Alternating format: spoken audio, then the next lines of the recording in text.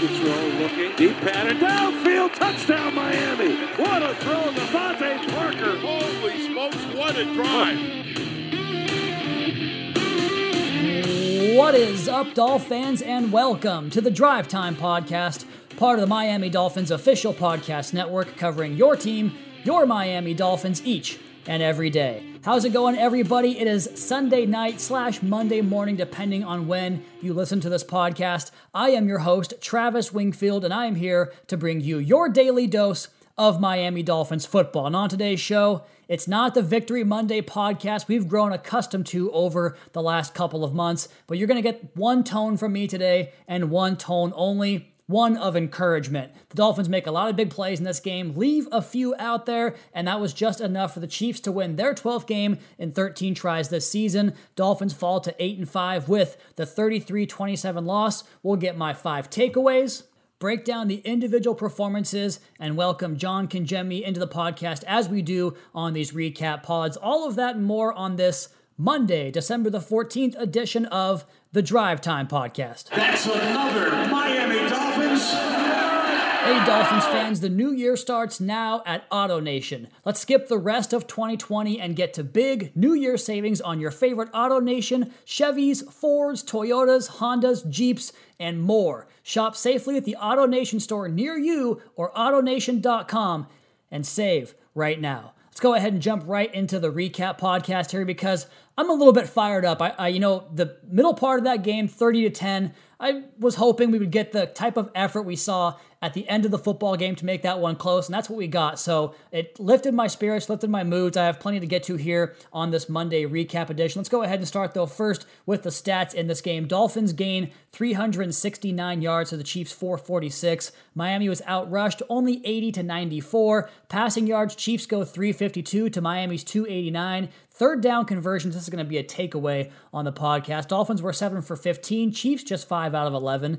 The takeaways, Miami had the 4, Chiefs had the 1. Dolphins had 3 sacks. Tagovailoa was sacked 4 times. Miami goes back down to their regular penalty yardage and penalties committed assessed against them. 3 for 35 after last week's 8. The Chiefs commit 8 fouls for 56 yards, and the Dolphins had the football for 31 and a half minutes in this game. A couple of the storylines I was keeping an eye on heading into this game were: how would the Dolphins run the football? We learned on Saturday that Myles Gaskin would not be available to the team. He, Matt Breida, and Savon Ahmed all did not play in this game. So DeAndre Washington, who was acquired via a trade back at the trade deadline, comes in. I was curious to see how they ran the football. DeAndre led the team, 13 carries, 35 yards rushing. Tagovailoa had 6 for 24 in the game. I was also curious about the offensive line. Last week, we saw Eric Flowers go out with the ankle injury, leaves the field, doesn't practice this week, doesn't play on Sunday. They kick over Solomon Kinley to left guard. Jesse Davis fills in at right guard. Look, I like giving you guys a more responsible researched answer here, so I'm just going to be real with you. I'll have a much better idea once I look at the all-22 on the offensive line. So more on that on Tuesday. What do we do to help make up the absence of Kyle Van Noy and Elandon Roberts? Both those guys missed the game this week. So those are going to be the takeaways also. So will these final 2 things I was keeping an eye on. I wanted to pay close attention to the defensive calls. How did they decide to maintain or how to contain and defend Patrick Mahomes, and the red zone and third down, because I told myself on the preview podcast and convinced myself the Miami must win in those areas to win this game, so we'll go ahead and visit that. And with that, let's go ahead and jump right in to our first takeaway. And these first 2 takeaways are going to get wordy here, so just stay with me. I think we can stop pondering whether or not this Dolphins defense is for real, if we even were at this point. And some will say that takeaways are a bit of a fluky stat. Remember, today's NFL, this is something a point I made on the podcast, 6 weeks ago when we were having 2 takeaways per game like we are right now at this stage. I talked about how takeaways are king because the way the league is designed right now, the way all these athletic, dual-threat, multi-purpose quarterbacks with the rules geared towards more offensive production with more defensive penalties that are going to be called against them than the offense. In this NFL, you're just not going to find a way to consistently come up with 10 stops a game against a Patrick Mahomes type, against a Russell Wilson, against what Josh Allen is doing this season. They're not fluky, though, turnovers when you generate them and create them pretty much in the same way each week with pressures, tight coverage on the back end. Bad things are going to happen to an offense when they are consistently being put in those situations and being forced to make critical decisions and quick plays against the pressure this Dolphins defense can create. The Chiefs didn't score a point in the first quarter. They had just 14 in the first half in total. They turned it over 4 times and punted 4 times. So I had to go back and look at how many times that's happened this year, with 8 combined possessions resulting in no points, no attempted field goal, just a turnover or a punt. They punted 5 times in a game twice this year and 4 times in 2 others. They never had more than 1 giveaway in a game this season. In fact, why don't we go ahead and let Coach Flores tell you about the type of team this Chiefs offense has, as they were able to score 30 points in those second and third quarters. No points in the first quarter, just 3 points in the fourth quarter. Let's go ahead and let Coach Flores talk about what type of team this Chiefs offense is and how the Dolphins had to approach it. This is an explosive team, and they went on a little bit of a run there from the second half, really the end of the second quarter. Got the ball back, punched it in, got a return. It was just a quick spurt there, and that's kind of how they're built. They go on runs. And they went on one there. Let's call it end of the second quarter to the beginning of the third quarter. We had to settle in and kind of recollect ourselves, and I thought our guys did a good job of that. And had some play with some poise and got ourselves back in the game. And you got to limit those big plays. We weren't able to do that today. And ultimately, that was the difference. You heard Coach talk about the spurts there. This is the same team that scored 28 points in a single quarter last season. They are those Warriors teams in the NBA with Steph and Clay and KD. They can hit 15 three-pointers in one quarter on you and put the game, if not out of reach, completely change the complexion of it. And we kind of saw that happen in this game. They go down and score in the second quarter. They come out of the gates with a touchdown to open the third quarter. They come right back with a punt return touchdown. And this is an offense that there is nobody out there within 30 yards of them for the number 2 offensive spot in the NFL. They are 30 yards, give or take, clear of Green Bay for yards per game. This offense is potent. It's dangerous. It's just uniquely built, like Coach mentioned there. And so their combined turnover/punts in a game goes 8 today from the Dolphins, 6, 5, 5, 5, 5, and then 4. So they have a whole bunch of games where they just score on at least half their possessions. Pretty much, if you want to call an average of 12 drives a game, that's about what it is in the NFL, give or take. Most teams get 6 drives per half, 6 or 12 in the total game. So they're used to scoring on 7 or 8 of those drives. They scored 4 times today, 5 on that field goal there at the end. Granted, the punt return, which I know Flo will be pissed as anybody about that, but some perspective here, man. Like, we faced the NFL's most prolific offense in the 2019 season opener. Remember what happened then? Look at where this defense is after just 15 months after that result. It's unbelievable. And it's not just players, it's the game plan, it's the mixed coverages, it's different fronts, different personnel that can execute those different fronts, taking out their best weapons. And this started off well, but both Kelce and Hill got going in this game. $111 for Tyreek Hill and 2 touchdowns, 136 for Travis Kelce and a score. Sometimes Hall of Fame level players, which Kelce's going to be, Tyreek Hill's on that track. Hall of Fame level players make Hall of Fame plays, and they have Hall of Fame games sometimes. In the first quarter, though, Tyreek Hill, for the first 23 minutes of the game, actually into the midway part of the second quarter, before that 32-yard touchdown run, he didn't touch the football, so it looked good at the start. And the Dolphins were also limiting big plays early in this game in that opening start, and again in that fourth quarter, plays of 2 and 3 and 6 and 1 yards, and those types of things where you don't allow them to eat up chunk yards, which, again, back to their spurts, they had the 44-yard touchdown pass to Tyreek Hill. They had 25 yards and a leak pass out to Clyde Edwards-Helaire in the flat. If you can limit the big plays and keep them in that range, and they did have some 13, 16, 15-yard plays at that time, but you don't let them get over the top of you, that allows you more plays, more opportunities to get in those situations where you create big plays for yourself, and the Dolphins have just done that all season long. With the mixed looks and execution, confusing the opposing offense, give them a short number of options and try to make those options they have to resolve your defensive puzzle the things they struggle with. And with Patrick Mahomes, he doesn't really struggle with anything. But if you can push the protection and not let him break that initial surge, then you can force him into some of those off-platform throws, or maybe they get tipped because he's a little bit off balance and the ball sails a little bit. Those are forced errors, and the Dolphins do it every single week. 19 consecutive games with a takeaway, the longest active streak in the NFL. And how do they do that? Again, by mixing their looks. There was a two-man look I saw early in the game. Cover 2 look where it's zone. Single high safety back there. 3 safeties on the field. A big nickel look where they have to do a switch because they run a natural rub with Travis Kelce and Tyreek Hill, and they rub Xavier Howard and try to get Eric Rowe on Tyreek Hill. They switch that and handle it and cover it up well. There are all kinds of different looks this defense runs. All kinds of different fronts this defense runs, and their ability to execute the scheme that they want to play. We talked about this on a podcast, I think it was 2 weeks ago, where Brian Baldinger talked about the vision of the team and building the team to a specific vision that you identify. The rush contain / big body defensive ends off either edge. Shaq Lawson, Emmanuel Ogbah, I talked about this till I was blue in the face all off season long.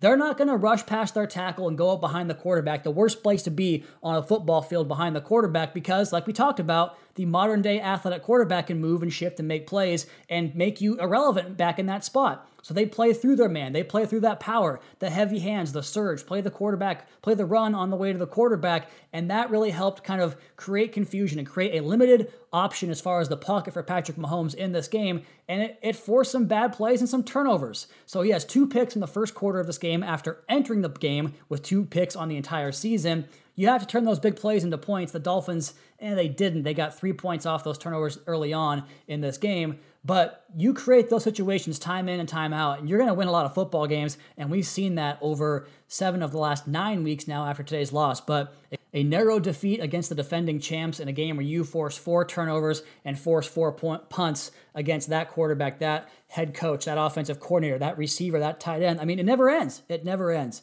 And so to see Miami put forth that type of effort and that type of production, albeit in a losing effort, man, this Dolphins defense looks legit. The second takeaway I have here, and just as I believe we have ourselves a bona fide defense on that side of the football, I sure do think we have ourselves a quarterback. And I've always believed that. You guys know what I thought about Tua as a prospect. If you listen to me on Drive Time over the summer, or if you listen to me on Locked On Dolphins for the past 3 years before that, from the first game he ever played as a college prospect, I thought this guy could flat out play some football. And speaking of that night back in 2017, it was the 2018 national championship. After the 2017 season, the lights just never seemed to flash too bright for this guy. And I think there's something to the way a guy is wired that way, in that the magnitude of certain moments either do or they just don't affect the way a player approaches things. I can speak from experience on this, and I don't want to get too much into myself here, but I played baseball and basketball from the time I could walk until through college, and then later played poker because I just had a competitive drive I had to always be playing. When I was up against a big hand in poker, when I was called to make a big shot, I didn't like the way it felt. I got nervous. There are guys out there that get nervous and guys that don't. And I just don't think that I think this quarterback is unflappable. We've heard about it so many times, and to see it on an NFL field when they're down 30-10 and they just keep fighting and just keep clawing back and getting themselves back into position to make plays and to get points and to keep grinding and keep this game going. When you've had to have points this season, I've had faith in that quarterback, and I've been rewarded by that quarterback more times than not in the gotta have it moments in the Arizona game against the Rams after those turnovers, putting the ball in the end zone, against the Bengals last week in the second half, against the Chiefs down late in the game, had to have back-to-back touchdown drives. You got it both times. And I mean, those drives to end the game, the Chiefs were just bringing relentless pressure over and over again. And so the way Tua beat you, they challenged Lynn Bowden Jr., Malcolm Perry, Adam Shaheen to beat that man coverage quickly and dialed up the pressure on the quarterback. And this is certainly no shot at those guys, not at all, but it's worth acknowledging that you today lost Devontae Parker, Jakeem Grant, and Mike Gesicki in a game where the top 3 leading rushers on the team didn't play as far as running backs are concerned. I mean, oh yeah, and Preston Williams is down too. That's literally your top 7 in terms of skill player production you have on the roster, just not available, just not there for you. And we'll get to the guys who stepped in shortly. They deserve as much credit as Tua and the offense. They were great at that point of the game as well. But to be able to just hit that rhythm, to have that trust, to make those critical decisions where Steve Spagnuolo, Chiefs DC, knows that he has one job. It's to make your quarterback uncomfortable, because at this stage of the game, the run game is just not an option. You can't go to the run game right there, right? You can't run the ball very much when you're down by 20 points in the second half. Now, credit to Miami, they found some success at points where they could go to the run to help move the chains, to help get drives started, that type of thing, as you manage the clock in those situations, got to the line quickly, snapped the ball, and kept it going. But you get the larger point. And the Chiefs are focused on sending pressure and trying to put the game away with a pick or a fumble, a sack that changes the game. And he just stood in there and threw the football to spots. Patient, didn't flinch against that type of pressure, just read the action, found the leverage, and delivered the ball time and time again. And as I watch from up high in the press box, I can't tell you how many times, and we'll hear from him in just 1 second, me and Kangemi look at each other and say, that receiver wasn't even in the neighborhood when that ball was thrown. Just throwing to a totally vacant area, and nobody's out of their break yet.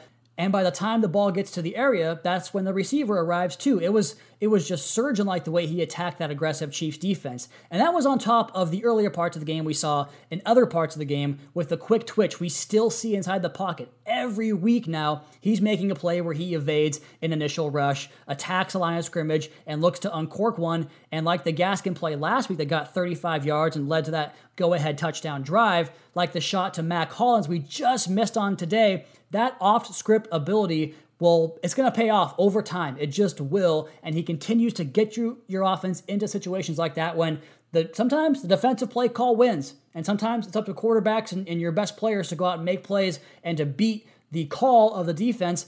And I thought we saw a lot of that today when things broke down, when the pressure got too hot, he just stayed calm and found a way to get around that. Those two traits, that anticipation and the ability to win both within and with outside of the structure, to execute whichever game plan you want to ask of him, the no huddle, up tempo, hurry up, we got to go, or more of a conservative plan to chew up the clock and support a strong defensive effort and special teams effort. Man, I just like what we have, because even among some of the rookie mistakes you might see on a week in, week out basis or today, and in fact, why don't we go ahead and just turn it over to Tua right here and let him talk about how it feels to come up short in this game and some of the mistakes that he thinks they could have cleaned up and had a better day of execution on the offensive side of the football and ultimately found a way to win the game. It hurts a lot to come up short.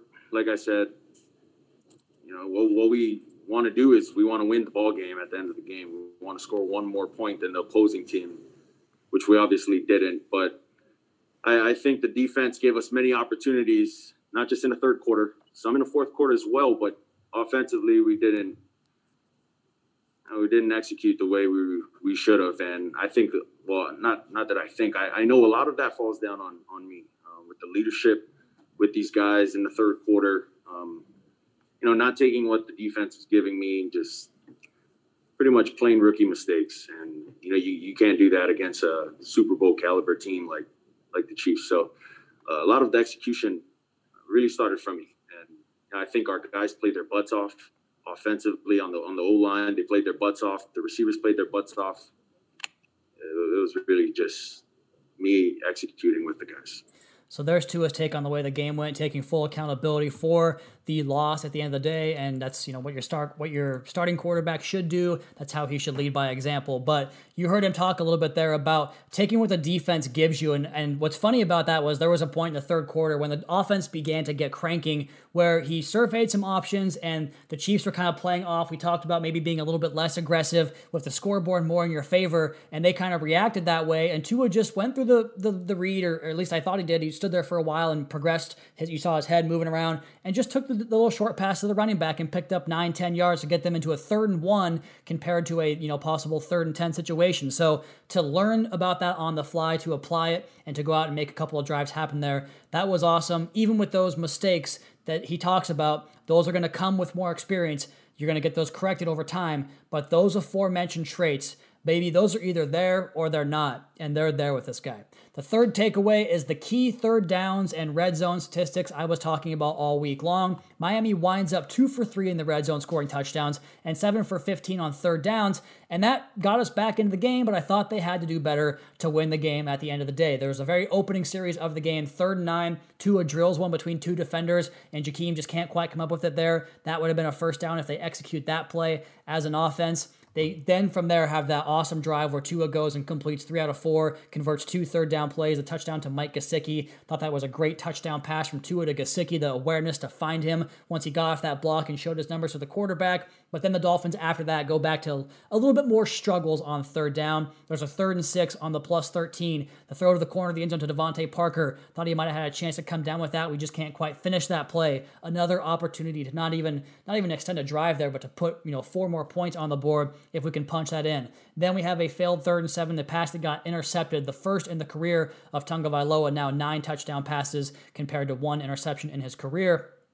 But I thought that was a chance where Jakeem was on top of the defender. The ball's a little bit underthrown. He tries to come back to make a play on it. Maybe we try to get a personal DPI there. Maybe try to get a catch. Maybe get a bigger play over the top. I just thought those 3 plays, those 3 third downs, those are the plays that if you can make them, if you can swing them, and you can get the takeaways and play that strong defense on Patrick Mahomes, you can beat the Chiefs. It can be done. But if you don't make those plays, it's going to be a lot more difficult to overcome that, and we learned that in this game. So I thought those few third down key conversions, although being 7 for 15 at the end of the day, was just enough to the difference for the Chiefs in this game to win the game.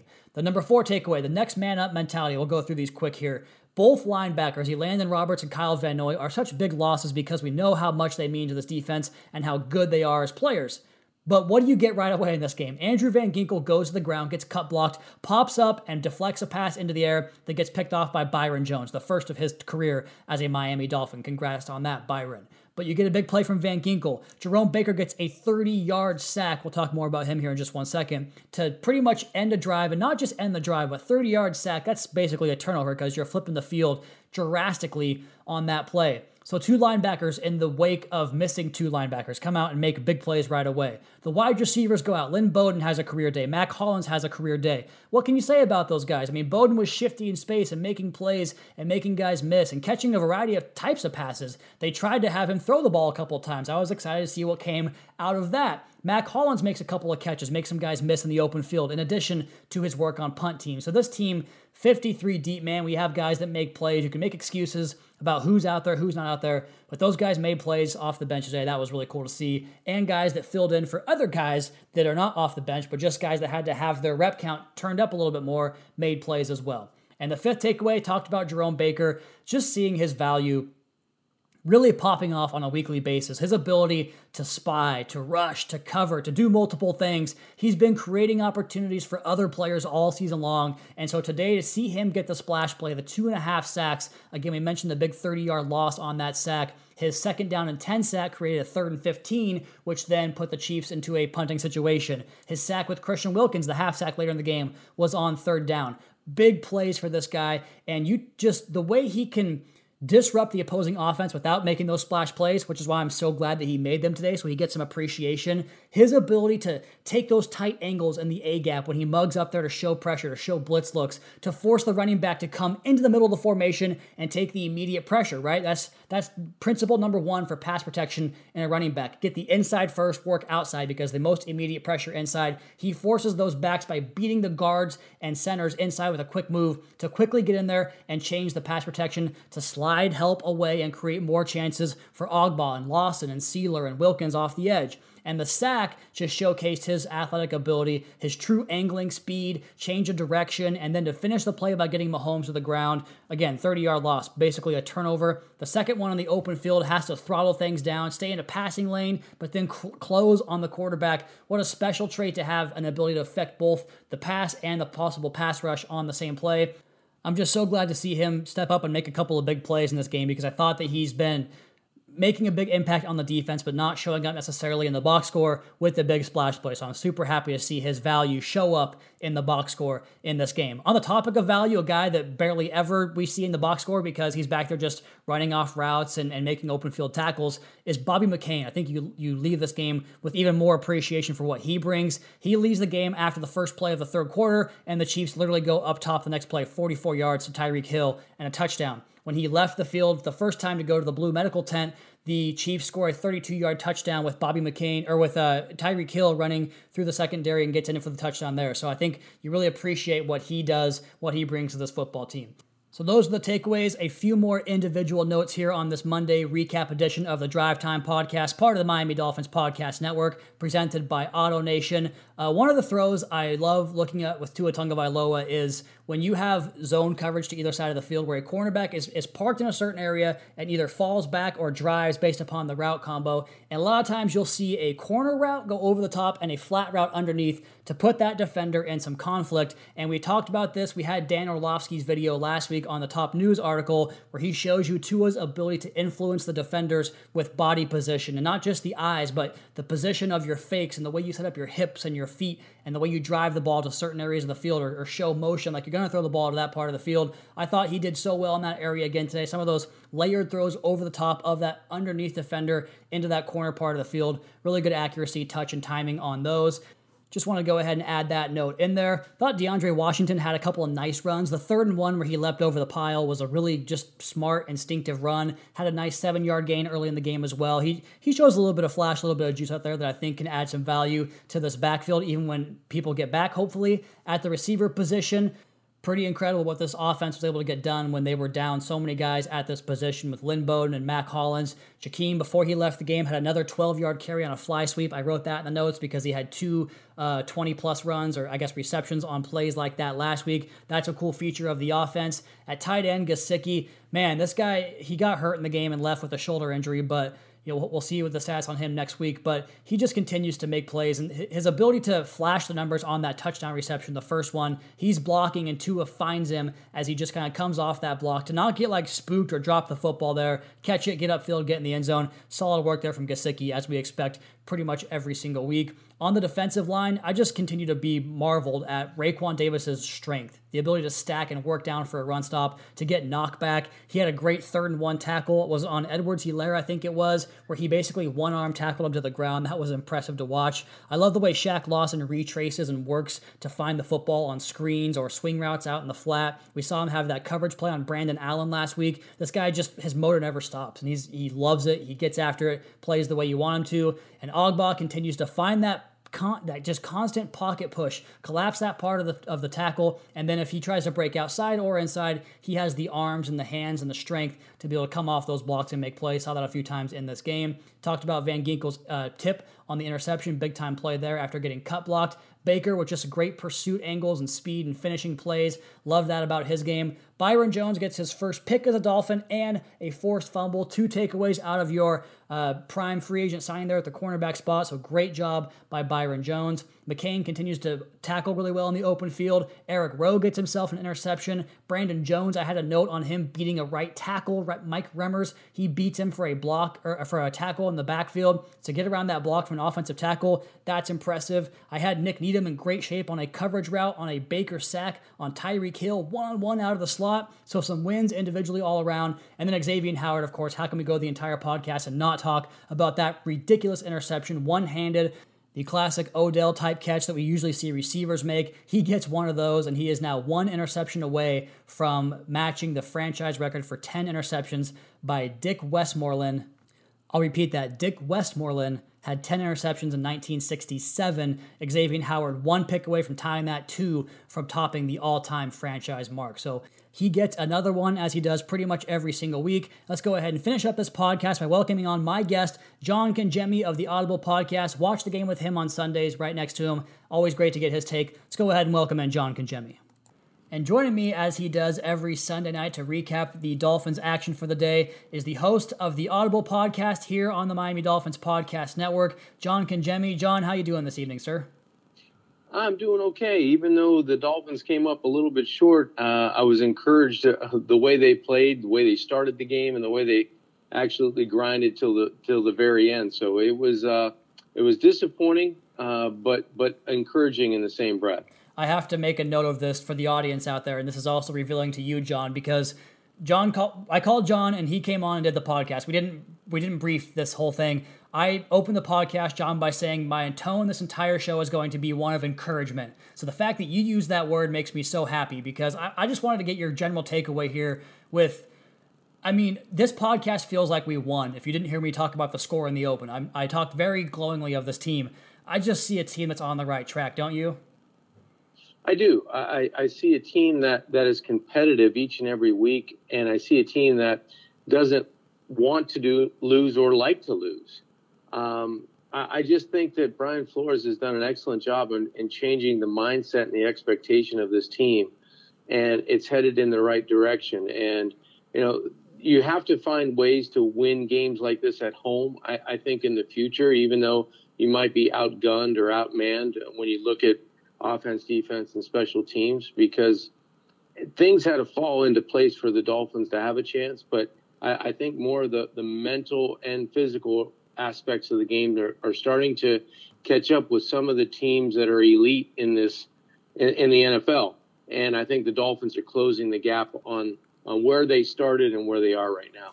17 combined points in the losses to Kansas City, Seattle, and Buffalo. We'll get another crack at Buffalo here in Week 17 coming up, but competing with these teams was not the case not that long ago. So good to see. And you mentioned the press conference, or you mentioned the fact that these guys, there's an expectation to win. I think we saw that in the post-game pressers. Everybody was pretty down after the game. So that was, I guess, good to see in that sense that they expect to win these types of games. So John, with that, let's go ahead and get to your first takeaway from Chiefs 33, Dolphins 27.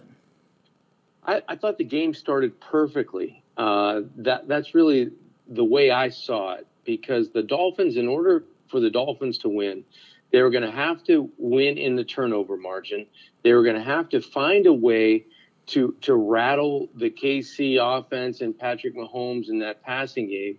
And they did that right from the start. When you get Byron Jones his first interception in a Dolphin uniform right out of the gate in the first quarter. You don't cash in, you missed a field goal, but it set the tone. It really set the tone for the game. So I thought the game started just the way the Dolphins wanted to. They end up getting a second interception with Eric Rowe getting a tip pass.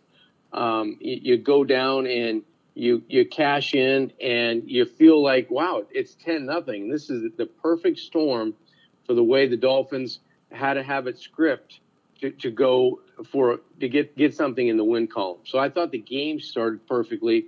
Didn't end the way we wanted to, but in order for the Dolphins to hang in and trade punch for punch, it had to start that way, and it did. And that has to give you faith in the Dolphins' coaching staff's ability to put together a game plan and find a way to make Mahomes uncomfortable early, to find points early in the game, and get off to that 10-0 start. John, your second takeaway?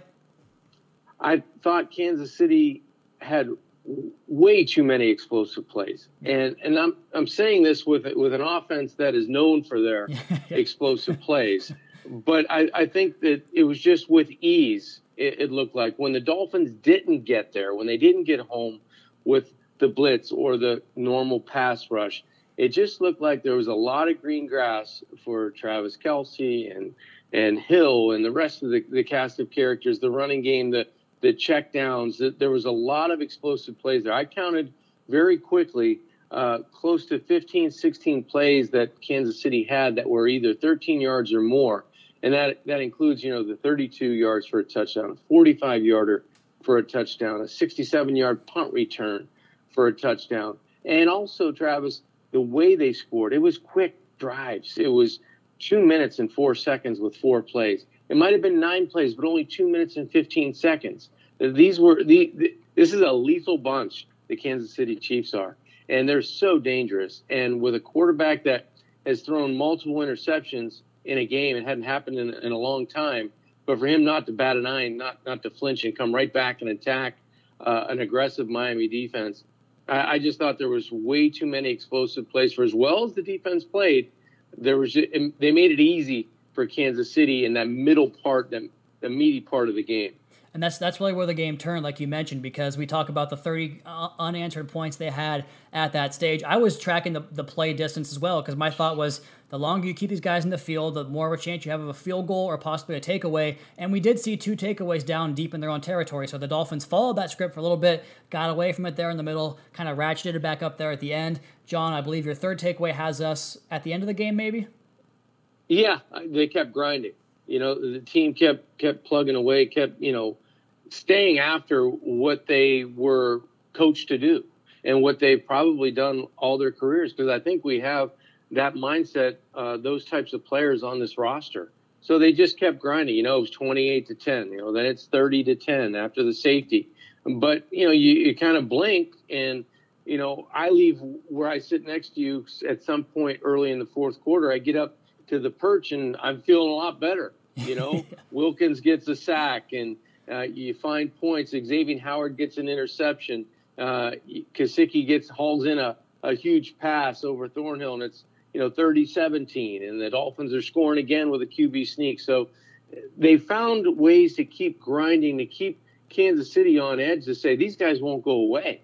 And I think that's going to hopefully hold true for the remaining games on the schedule, because next week is a must if the Dolphins are going to continue to say playoffs in the same sentence as Miami Dolphins. And that starts next week, like you mentioned, at home against the New England Patriots, the penultimate game at the Las Vegas Raiders, and the finale up in Buffalo, up in Orchard Park, where I'm sure we're not going to have to worry about going there this year, John, but in the future, January trips to Buffalo, maybe not our favorite avenue. But those are tough. Those are tough.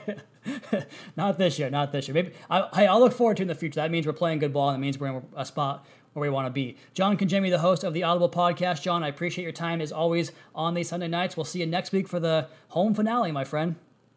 Sounds great, Travis.